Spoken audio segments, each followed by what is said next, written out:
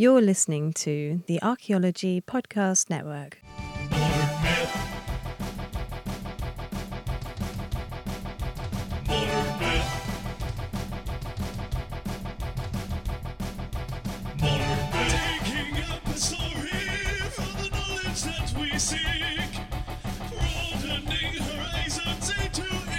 Hello and welcome to Modern Myth, the archaeology podcast that dares to be different. It's Tristan here, the anarchaeologist, and today's episode is a very interesting and special episode. I have a really great guest to talk to me about their experiences, and I want to kind of preface this all with I feel sometimes in archaeology, especially in archaeological media, there are certain people who don't get to speak out. And I think, especially within the mainstream traditional media platforms, a lot of people, the same people get talked to again and again. So my kind of endeavour over the next couple of months is to really broaden the spectrum of people who I talk to and engage with and discuss things from their own perspectives. So a couple of weeks ago, I put a post on a Facebook group called the Enabled Archaeology Foundation group, and I was looking for people who had experiences in archaeology that were maybe not talked about very much. And I was particularly interested in hearing from people who felt like, the way they experienced things wasn't really on a podcast, it wasn't on a TV show, it wasn't really discussed. And a number of people did come back to me, and I've had really good conversations with them back and forth with email. And one of the people is Amy Nuttall, who is here with me today. Hello. So, Amy, I'll let you kind of introduce yourself. So you're a student at the University of Sheffield. Yep, that's right. So what particular bit of archaeology are you specifically interested in? What if you look at archaeology, what's the really interesting bit for you? Well, my degree program is cultural materials, so we focus on the actual artifacts and the materials, and on my course we focus on ceramics and metallurgy, but particularly I'm interested in metallurgy.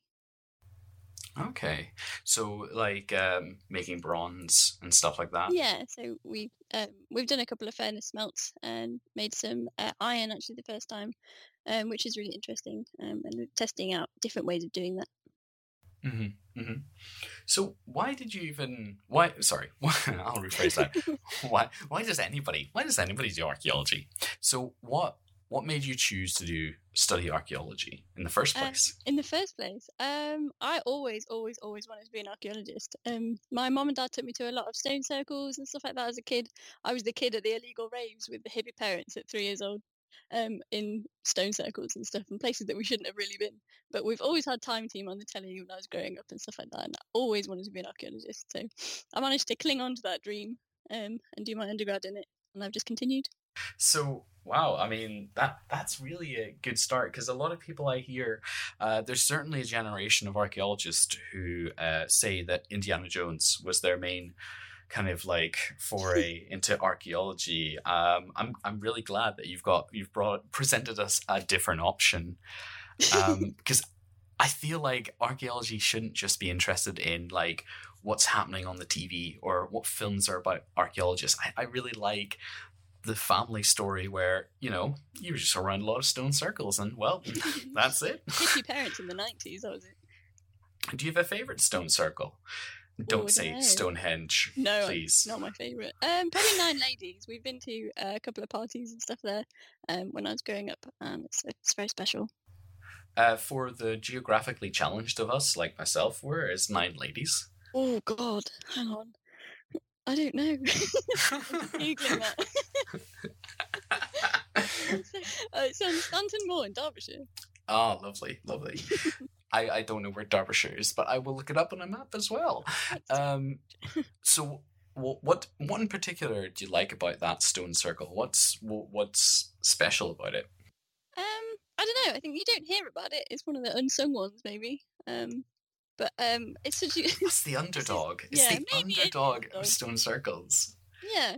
I've just had a lot of stories when I was growing up about parties that we've been to there. So it's the one that I've heard about, and we've revisited it and revisited it, and it's very lovely. I like making the joke. You know how it's always like, oh, this is such and such as Stonehenge, and it's almost like Stonehenge is the archetypal like stone circle. I love flipping it and being like, well, it's almost like England's Ness of Brodgar. You know, like flip it around a bit. I think it's the worst one, maybe. There's just so many better stone circles. There's one with like the recumbent stones in Scotland, and there's a thing, I don't know if you've seen this, where they're on a standstill moon, which happens like once every blue moon. You can see the full moon will like fall out of the side of one stone across the recumbent fallen over stone and disappear behind the next one. I think that there's so many amazing things like that happening at stone circles, and like it kind of happens at Stonehenge, but not really. I don't know why it's the main. It's just because it's big.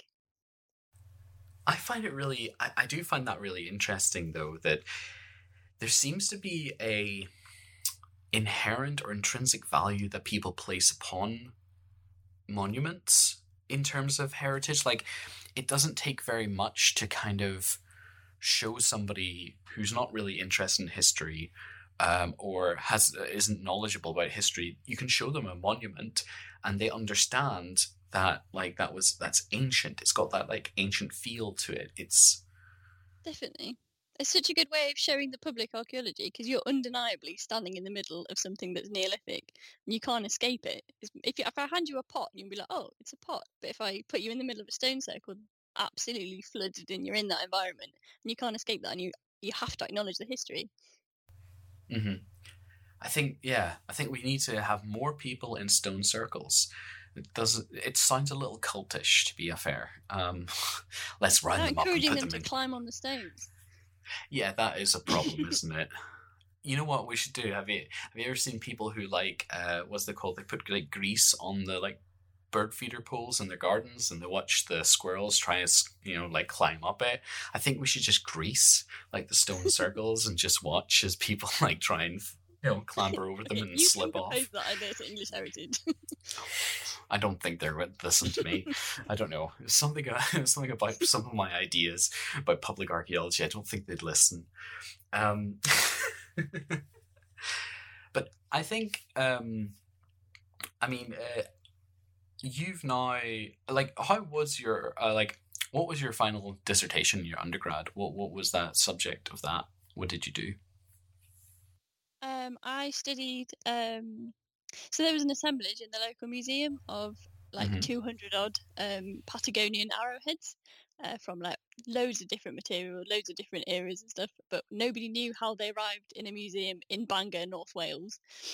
So I was doing like a little bit of detective work and trying to work backwards from that, and I linked it to Pitt Rivers. I don't know if you know Pitt Rivers, like one of those big influential archaeologist guys. Yeah.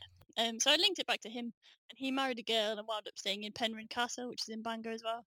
And I'm pretty sure that he brought those over, or a friend brought them over and gave them to him. And then they wound up in this museum. But so I was on like a weird hunt after these Patagonian arrowheads across the planet. So yeah, I think it was okay. That's really cool. And it's weird you saying Bangor because, like, I grew up in the other Bangor. I grew up in the Northern Irish Bangor. So I'm always like, I always feel like a rivalry between me and the other Bangor.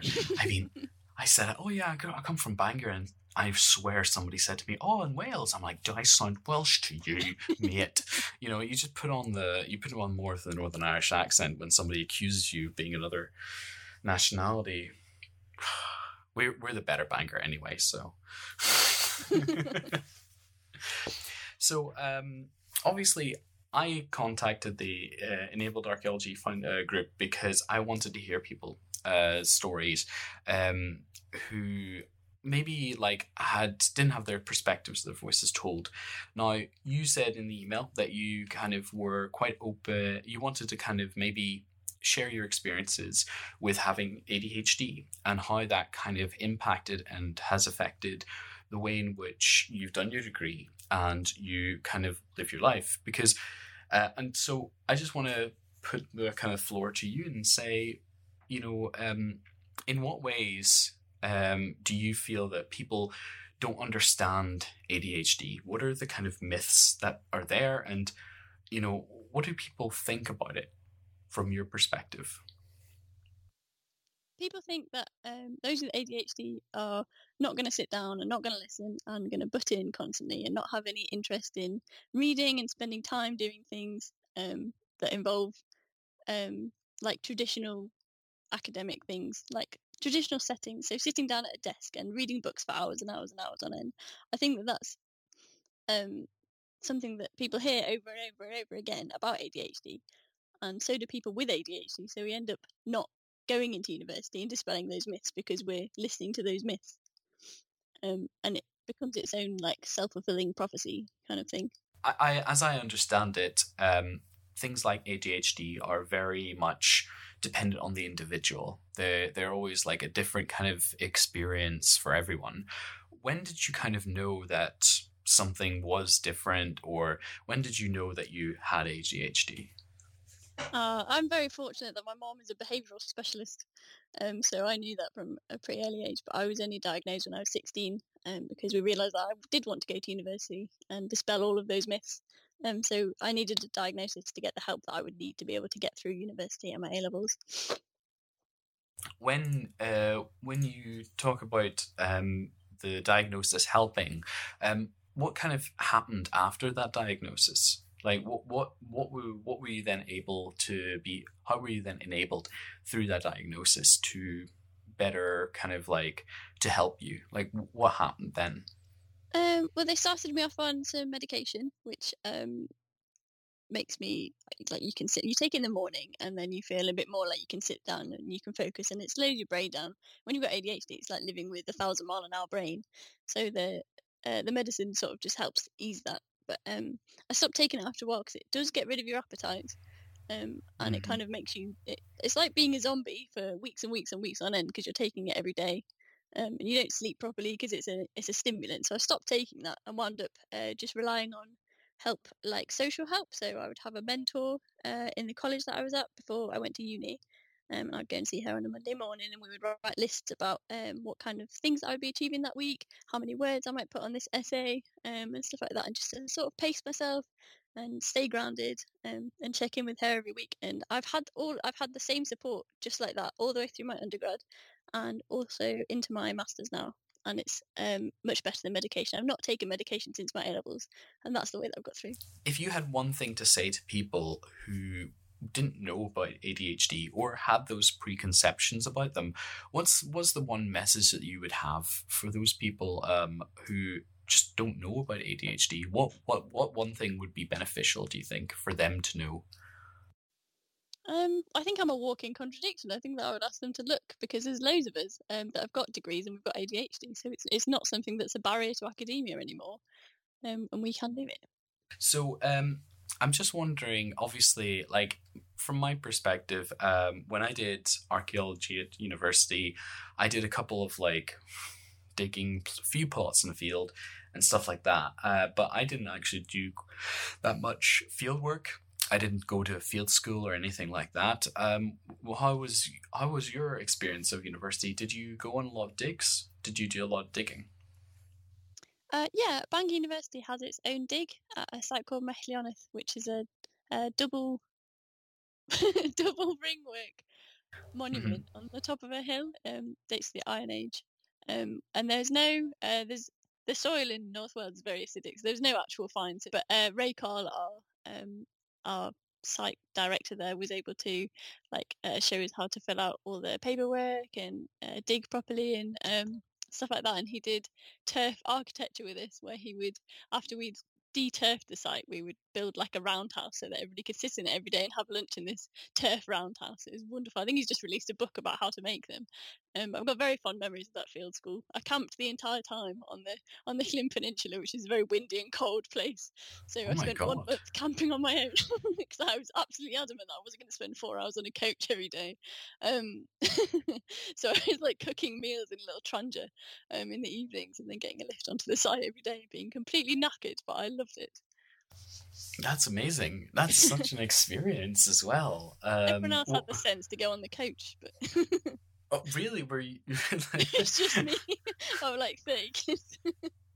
So what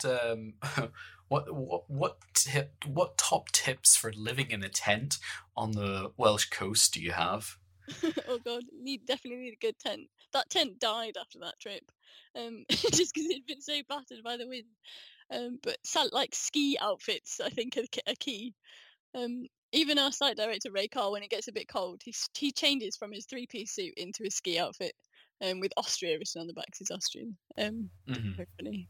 So I think ski outfits in the Claim Peninsula are definitely something not to be separated. Oh, that's amazing! And if you don't mind me asking, like, what were you able to cook when you were out there? Oh, You said not a you lot. used a Every little. time I got back from the site, the shop was shut. So I had people like bringing me tinned food in. Just cooking like that. I really don't know why I did that. Every experience is definitely worth Like something, you know. hardcore field school. Uh-huh. Um, what is that part of a wider, like, is there wider structures past that double ring fort, or is that It's a really huge the one. main piece? So there's that one's kind of the main one. They've been doing a lot of work on this recently. So that's a ringwork enclosing. I think there was like 27 roundhouses or something like that. They were the rocks that we were digging up. Was the walls of that, I should have specified. But so there's that, and then from that site, if you stand, because it's on a hill, if you stand there, you can see quite a few other of these monuments of the same style but smaller. So we think that there's a bit of a culture of these monuments going on. That's interesting. Ring monuments from the Iron Age are quite interesting, and actually, one of the episodes that will be released by the time this is out is with the Caithness Broch project. I don't know if you're familiar with Brochs. A little bit. Yeah, the two guys from the Caithness Broch project, they're very big about their stone monument ring things. I must say it's interesting because all across Britain you have these interesting monuments that we're coming back to monuments again that seem to kind of capture something in the archaeological imagination. I'd be interested to know, as we mentioned about monumental archaeology being interesting for the public. You said it's a 4-hour coach ride. Is it kind of out in the middle of nowhere? Yeah, it's a 2 hour there and 2 hour back coach ride. So you're not really getting too many local punters kind of kicking around. It's near Aberdaron. I don't know if you're familiar with the Llyn Peninsula, but it's definitely in the middle of nowhere. But it's like the most beautiful beach is right next door to Metallurgy. And there's campsites and all sorts. It's a proper little tourist town. But people will go and stay. It's kind of near Abersock, so people will go and stay and be going back from Abersock and Aberdaron. So there's lots of like sailing, surfing. So it's not quite in the middle of nowhere, but it's definitely far from Bangor. It's I love the seaside. I'm a big fan of the seaside, and I'm always up for a good little bit of sailing. I can't surf though. I can surf the web, but not the sea, unfortunately. Yeah, I'll add it to the list of things I need to do. From what you've kind of done through university so far, what do you think archaeology could be doing better as a kind of a subject area and academia? What could it be doing better to support people who have ADHD or who have, like, I think the term is neurodivergent kind of ways of thinking? Are there things that you think that archaeology stuff could do better? Yeah, I think that archaeology could really, in terms of like the academic side of archaeology, could be following the way that Bangor and Sheffield have chosen to do it. I went to those universities because I saw the way that they were teaching and thought, well, that worked for me. Because Bangor goes on a lot of field work, trips, and we're constantly going on study and oh God, what are they called? Field trips. At Bangor University. We were constantly going on field trips to see like stone circles or like little monuments or have a look at some coast that was a bit interesting.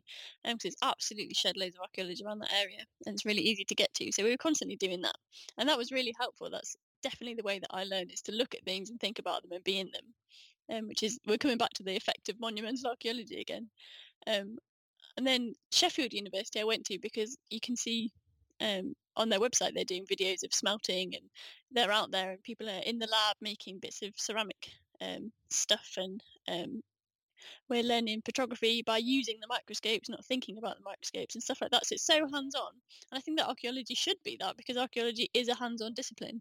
But I see a lot of universities seem to be trying to make it into like an essay-based, like very academic thing, and I think that's to do with like the self-esteem of archaeology at the moment. Thinks that it's being phased out, it's not cool anymore, and it's an expensive hobby rather than an actual discipline and stuff like that.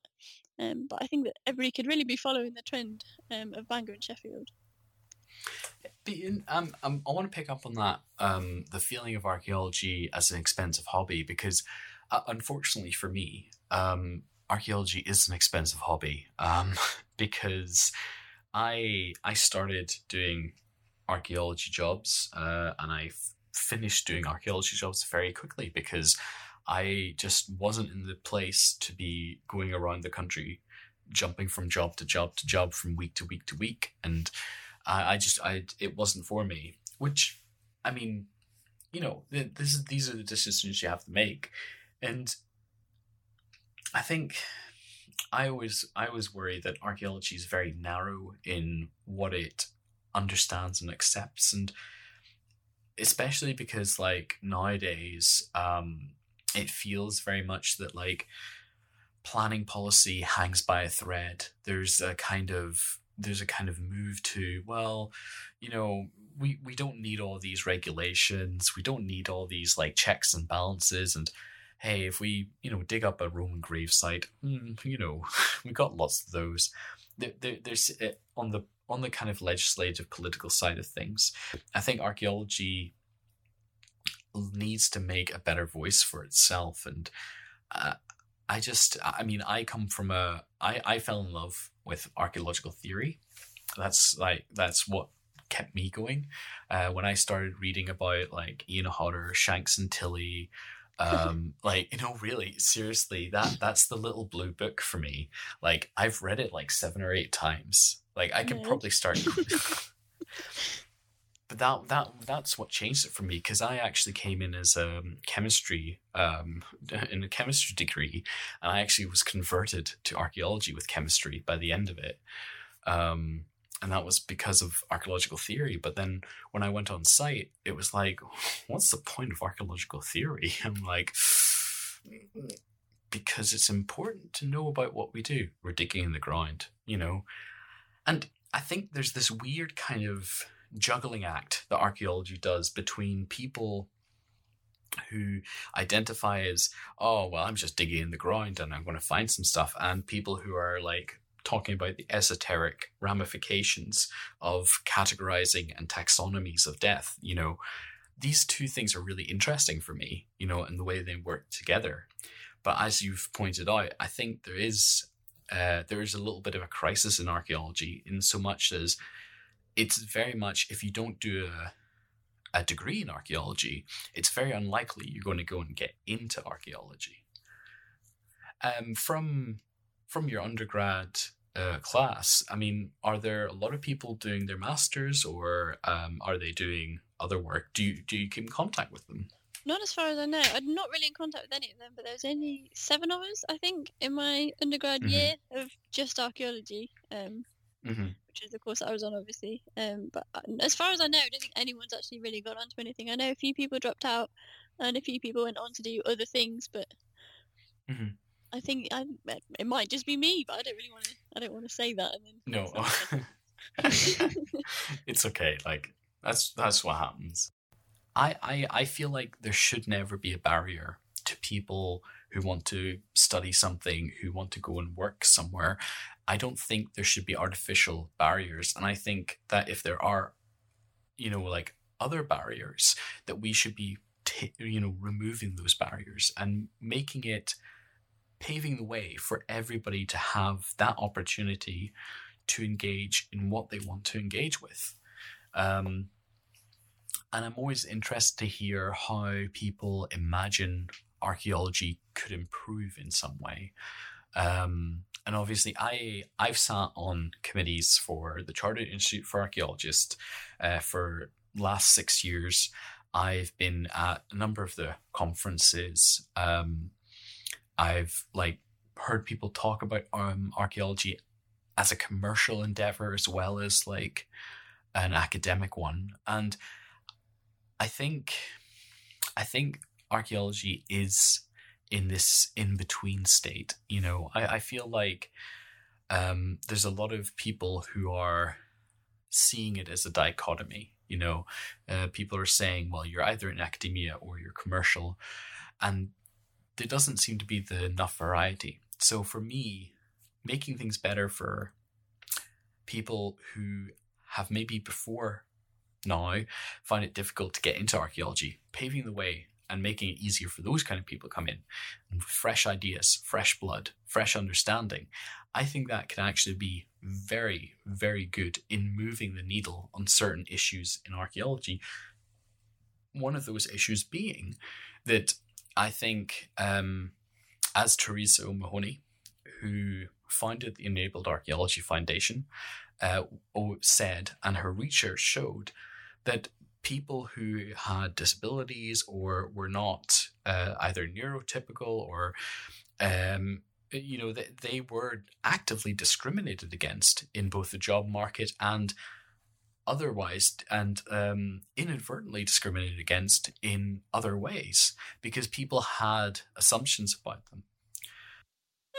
Yeah, but it's okay. While you were saying that, I thought about the way that if you're asking me to comment on that, I was just thinking I don't feel that I can comment on that, but I wonder if that's part of the issues that I don't feel that I can comment on that, because if I do, then I might come across as like an arrogant MA student, because I've only just got out my undergrad, so I'm like fresh out. And I don't like to comment on things particularly too much. I've started to join in on Museums Hour to try and combat that, because I don't know if it's me or if it's archaeology that's making me feel like I shouldn't be commenting. Okay. Definitely an issue. Okay, talk to me about Museums Hour. Museums Hour. Don't ask me about Museums Hour. I'm still so shy on that. I've come out with a few things, but I found myself repeating the same thing over and over and over again. But I'm so excited that I finally found somewhere that I can have an opinion without sounding horrendously arrogant. Because I've only just finished my undergrad. I don't think that I should. I haven't had time to form any opinions yet, and I haven't been encouraged to have any. Because it's like encouraging a toddler to have opinions. That's what it feels like when you're fresh out of your undergrad, I suppose. Do you know what's really funny you saying that? Because, one of my last episodes, I spoke to Rosie Loftus, who is one of the admins for the Mentoring Women in Archaeology and Heritage groups, who talked actually at length about imposter syndrome and how sometimes people feel like they are unable or unskilled enough to actually contribute to a conversation and to talk. And I think at the end of my undergrad is when I started this podcast. And I had a lot of opinions, which I still hold, actually, funny enough. And I was okay saying them because I was enthused and I was energized to make a platform.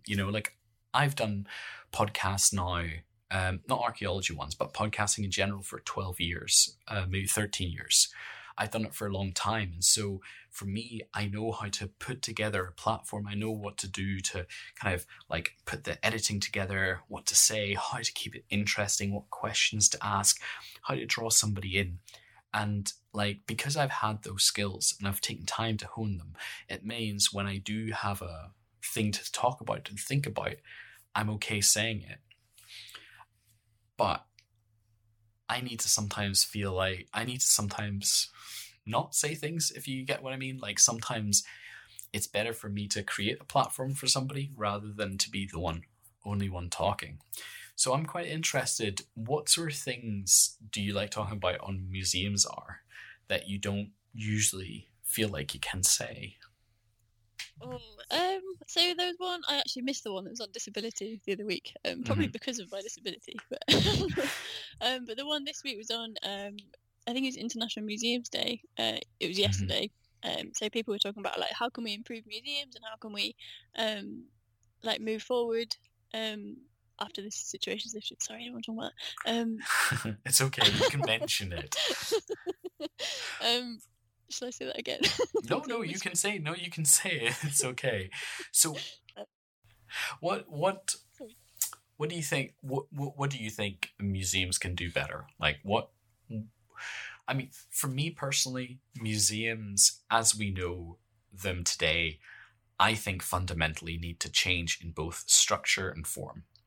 I think, I mean, okay, take this example, right? I've got a museum. I've got, 10,000 items in the museum, okay? I take all 10,000 items out of that one building and I put it in another building, arranged in a similar way. Is the original building the museum, or is it the collection of items arranged in a certain way the museum? Oh, that's a really good question. And from that, I would kind of posit that I would argue that the building is technically part of the experience of a museum. But this idea that the museum is a set, defined thing, like an object, I think is the problem. Mm-hmm. I think that we're always trying to build a museum to a set specification. We're trying to box it into this is a museum, this is not a museum.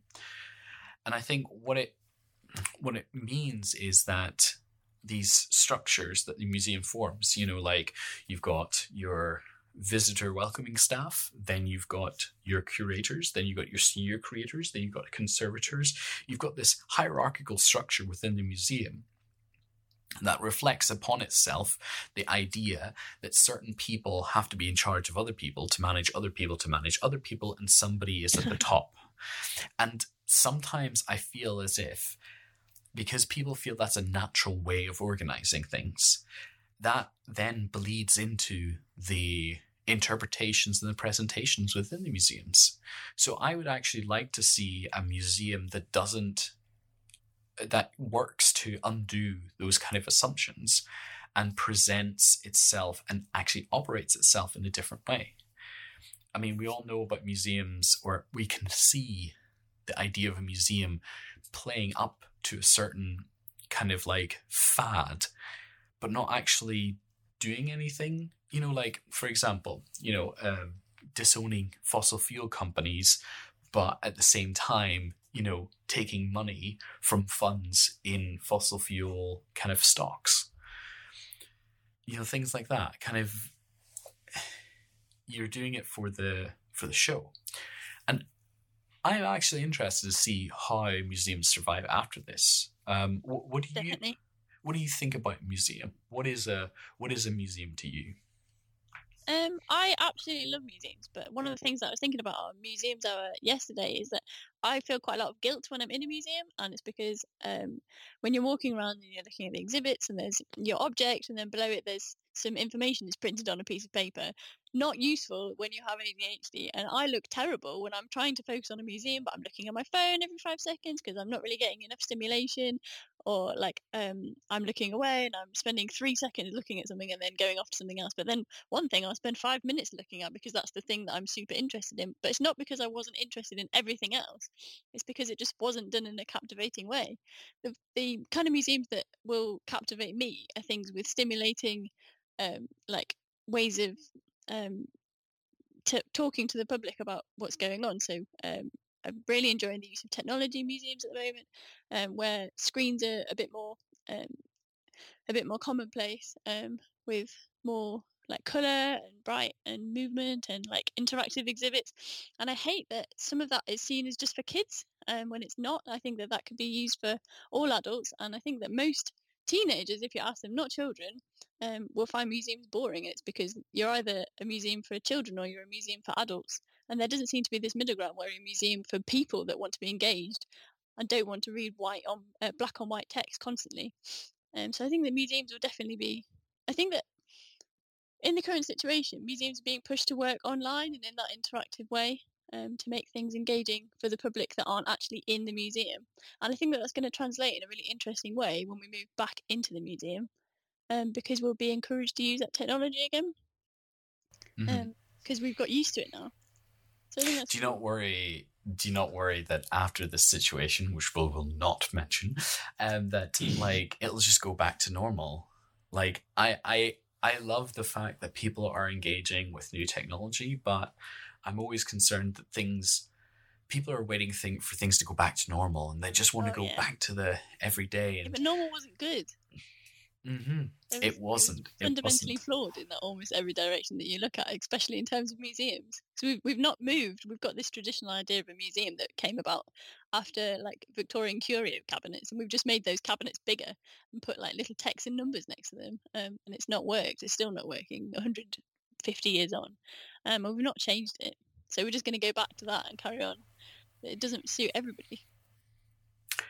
This show is very, very much pro repatriation of everything in every museum. I don't know, what's your view on repatriation? I'm very pro repatriation. Definitely think that we should be just sending everything back. It's ridiculous that we've even gone on this long. But if you send one thing back, you send everything back. Good. Yes, send everything back. Then we won't have anything in the museum, which is really upsetting because, like, you've actually worked on sites in the UK that could be in a museum. I mean, obviously, it'd be good for those sites to be in a Welsh museum rather than the British Museum. But maybe that's one of the problems, is that the British Museum is such a focal point that other museums are not getting the access and the funding. I always find it a very disingenuous kind of argument that, well, if you put it in the British Museum, so many more people will get to see it. Yeah. But I think it comes back to, when you were talking about the stone circles and with your quote unquote, your words, hippie parents. Sorry.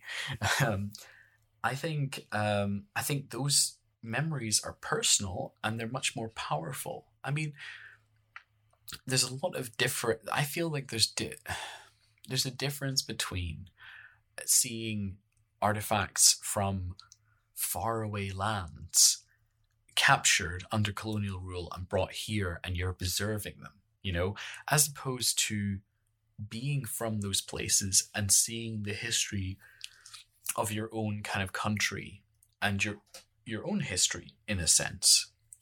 I mean, yeah. I think you take children to museums and you show them something that's from Greece 5,000 years ago. Like, Egypt is kind of an exception. Everyone seems to identify with that kind of stuff. Well, not identify with it, but definitely engage with it. But stuff from like random countries and random time periods, not that they're not important. It's just that they're not important to 10-year-olds. And these are people that we're like planting the seeds in, and we're trying to get inspired to become archaeologists and the next generation and all of that. What's the point in having that kind of like interactive exhibit that's aimed at children if they're not presenting something that's actually going to engage them and inspire them? Yeah, why isn't Benjamin interested in the 13th century farmers in Bordeaux? Like, hey, those are really I don't even know. That's one of the examples I use is 13th century farmers in Bordeaux in France. Like, I want to know, has anybody researched them? What can you tell me about them? It's like the same thing as the other challenge I have for people is the archaeology of brushing teeth. And I've asked that consistently for years. And actually, last September, I said, these kind of interesting questions like the archaeology of brushing teeth. And somebody's like, oh, I know somebody's actually done that. I'm like, oh my God. What? These are interesting questions. Or like the archaeology of tea. Obviously colonial practice as well. But in China, obviously you have thousands of years of history of tea. And that's something that's a thing that people come in contact with day in day. But I don't think people really think about the history that's involved there. That teeth brushing thing's got me. Do you know, with people have started using wooden toothbrushes? If you were digging a site where the toothbrushes were laid out really well in the stratigraphy, then you would think that people started to use toothbrushes less because the wooden toothbrushes would have decomposed by then. So you'd be like, oh, these people have stopped brushing their teeth so much. This must be a cultural difference. Cultural difference, yeah. No, There's a change has happened. Was it the toaster tradition for burials? Like that joke, yeah, bury with a toaster so that when archaeologists dig us up, they'll be like, ooh, the toaster tradition. They were buried with their favorite, like items. I'm going to swallow a key. I want to know what happened. Next they'd be excavating it and they'd just be like a key. Like, what is the key for? But it doesn't unlock anything, no. And so it's forever a mystery. And then you're on whatever is the equivalent of the ancient aliens of the 21st century. It's like. But you see, that speculative fiction is so fun with archaeology. I think it's such a great way of playing around with history, because I really, really absolutely hate this kind of like history as a set event. Oh, this is what happened. This person said this person thought this, and this is what they did, and ta-da, that's what happened. This kind of weird kind of like, that's just how it is history, which it's not. But it's not. Well, it's easy to digest, it's easy to absorb, and people don't have to engage with it. They can just listen. It's like fast food history. Yes. Do you have any pet peeves of fast food archaeology? Is there anything in particular that... I hate, when people just sensationalise something for the absolute sake of it. Every year there's something new and stupid about Stonehenge. They're like, oh, uncovering the mystery of Stonehenge, Channel 4 tonight. That comes on at least once a year. And it's the same programme done in a completely different thing with different people, and they come out with the same thing. So you've not uncovered anything. You've come up with the exact same conclusions and sold it to Channel 4 watchers again. But that's a product of, things that people are familiar with, they like, and so that stuff gets like a lot of attention, and so because it gets a lot of attention, other people are like, oh, that's getting a lot of attention. Oh, I like that. And the cycle continues. It just keeps growing. And it means that you have this disparity between like sites that are really famous that people know, and so they like because they know, and other sites that don't get the attention. Yeah. And that's why I like calling Stonehenge the English Ness of Brogar, and Brogdar. I need to say it correctly. I've never been to the Ness of Brogdar, but I need to go. It's one of the... Is it the best? Oh, no, it's not the best. Is it almost the best stone circle in Britain? Yeah, it's definitely like top 5. Top 5. I feel like we should have the top of the pops music on, like dun dun dun dun dun, dun top 5 stone circles. I would say Ness of Brogar would be there. Stonehenge, not even top 10. Let's just put that out there. Not even top 10. So I want to come around to experimental archaeology, because you've said you're really, really into kind of doing stuff like experimental archaeology. You kind of like things that are something you can kind of use your hands and stuff like that. So you mentioned in the email about bellows. Yes. Can you tell me a little bit about the bellows? Oh, I can give you like a brief summary of my intentions for my dissertation if you like. That would be perfect. And then we can talk about smelting. Yes, okay. So, bellows. There for smelting, I'm looking at a site in Crete where we have some evidence of, or some potential evidence of some pot bellows, they're basically a ceramic bellow with a leather appendage on the top, used to pump air through the bellows. It acts as like a one-way valve. So I'm going to investigate that design with maybe 3 different kinds of materials. So I'm considering using stomachs, and I'm not sure how gory that's going to get, but I think it'd be really interesting. I've seen some parallels with bellows and bagpipes, and they have used stomachs with bagpipes. You can still get, I think it's called a sheep's bagpipe, where they still use sheep's stomachs for like the main part of the bagpipe, and I think that seems to translate pretty well over to bellows. So there's obviously some parallels. So I'm investigating bagpipe designs used as bellows, if that makes any sense. Yeah. I mean, does that mean you get to go to Crete? No. Well, that's a shame. I just get to sit on my patio and put blood all over it. Yeah. So let me try and think. So, where do you even get it? Like a sheep's stomach from? Like, do you ask the butcher? Like, I was hoping the butcher would give me one. I have to use a food grade one because of health and safety. So that's going to be interesting. Food grade. Oh. Of course. If I can't eat it, I'm not allowed to make bellows out of it. Okay, interesting. How do you even, like, what made you kind of think, yeah, you know what I'm going to do? I'm going to get sheep's stomachs and look at bellows. You've mentioned about doing metallurgy, and smelting. I mean, that seems to be something quite interesting to you. What in particular is it about, like, the smelting process that really interests you? Oh, I love it. Originally for my thesis, I wanted to do something about the, excuse me, the performance aspects of smelting. There's a few cultures where on the videos there's like obvious gender roles. So the women are dancing and the men are pumping the bellows, to smelt the furnace. And as they're pumping, there's quite a rhythmic noise, and people are starting to play music, and the women are starting to dance. And I thought that was really interesting. And you obviously get, if you do it at night, obviously it's going to be quite a show because the fire's glowing are going, and there's the birthing canal, as you call it, will be glowing with slag and stuff running out of it.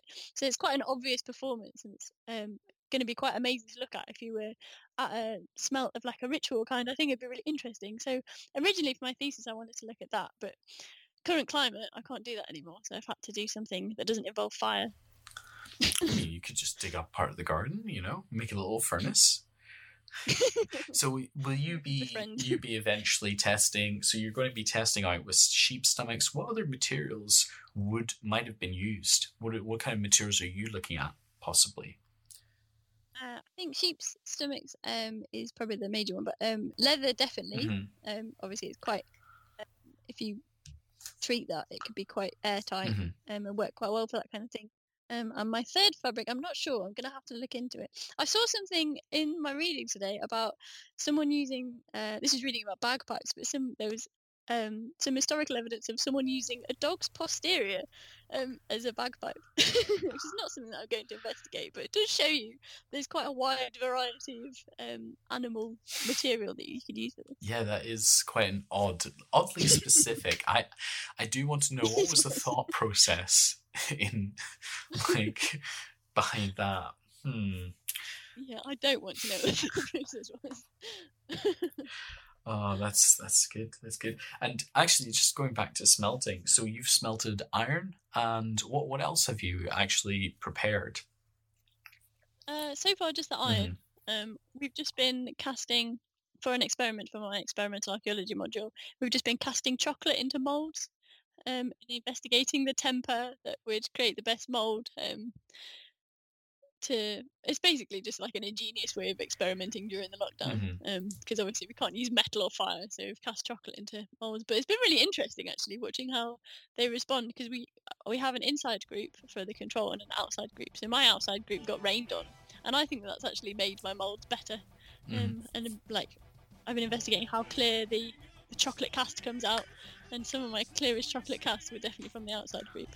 Okay, that's interesting. So far, just iron and chocolate. That's fantastic. So that's something you recommend. Leave your iron out in the rain, and the chocolate will be better. Oh, your ceramic molds. Sorry, ceramic molds. Yeah. So that you know what? That is not information you're going to get from any other podcast. Okay. Nope. Only here. Well, thank you very much for sitting down with me and talking to me, and I wish you all the best in your bellows research. And yeah, thank you. Thank you very much. Modern myth.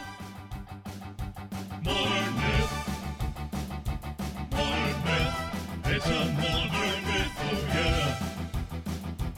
Modern myth. Modern myth. Modern myth. It's a modern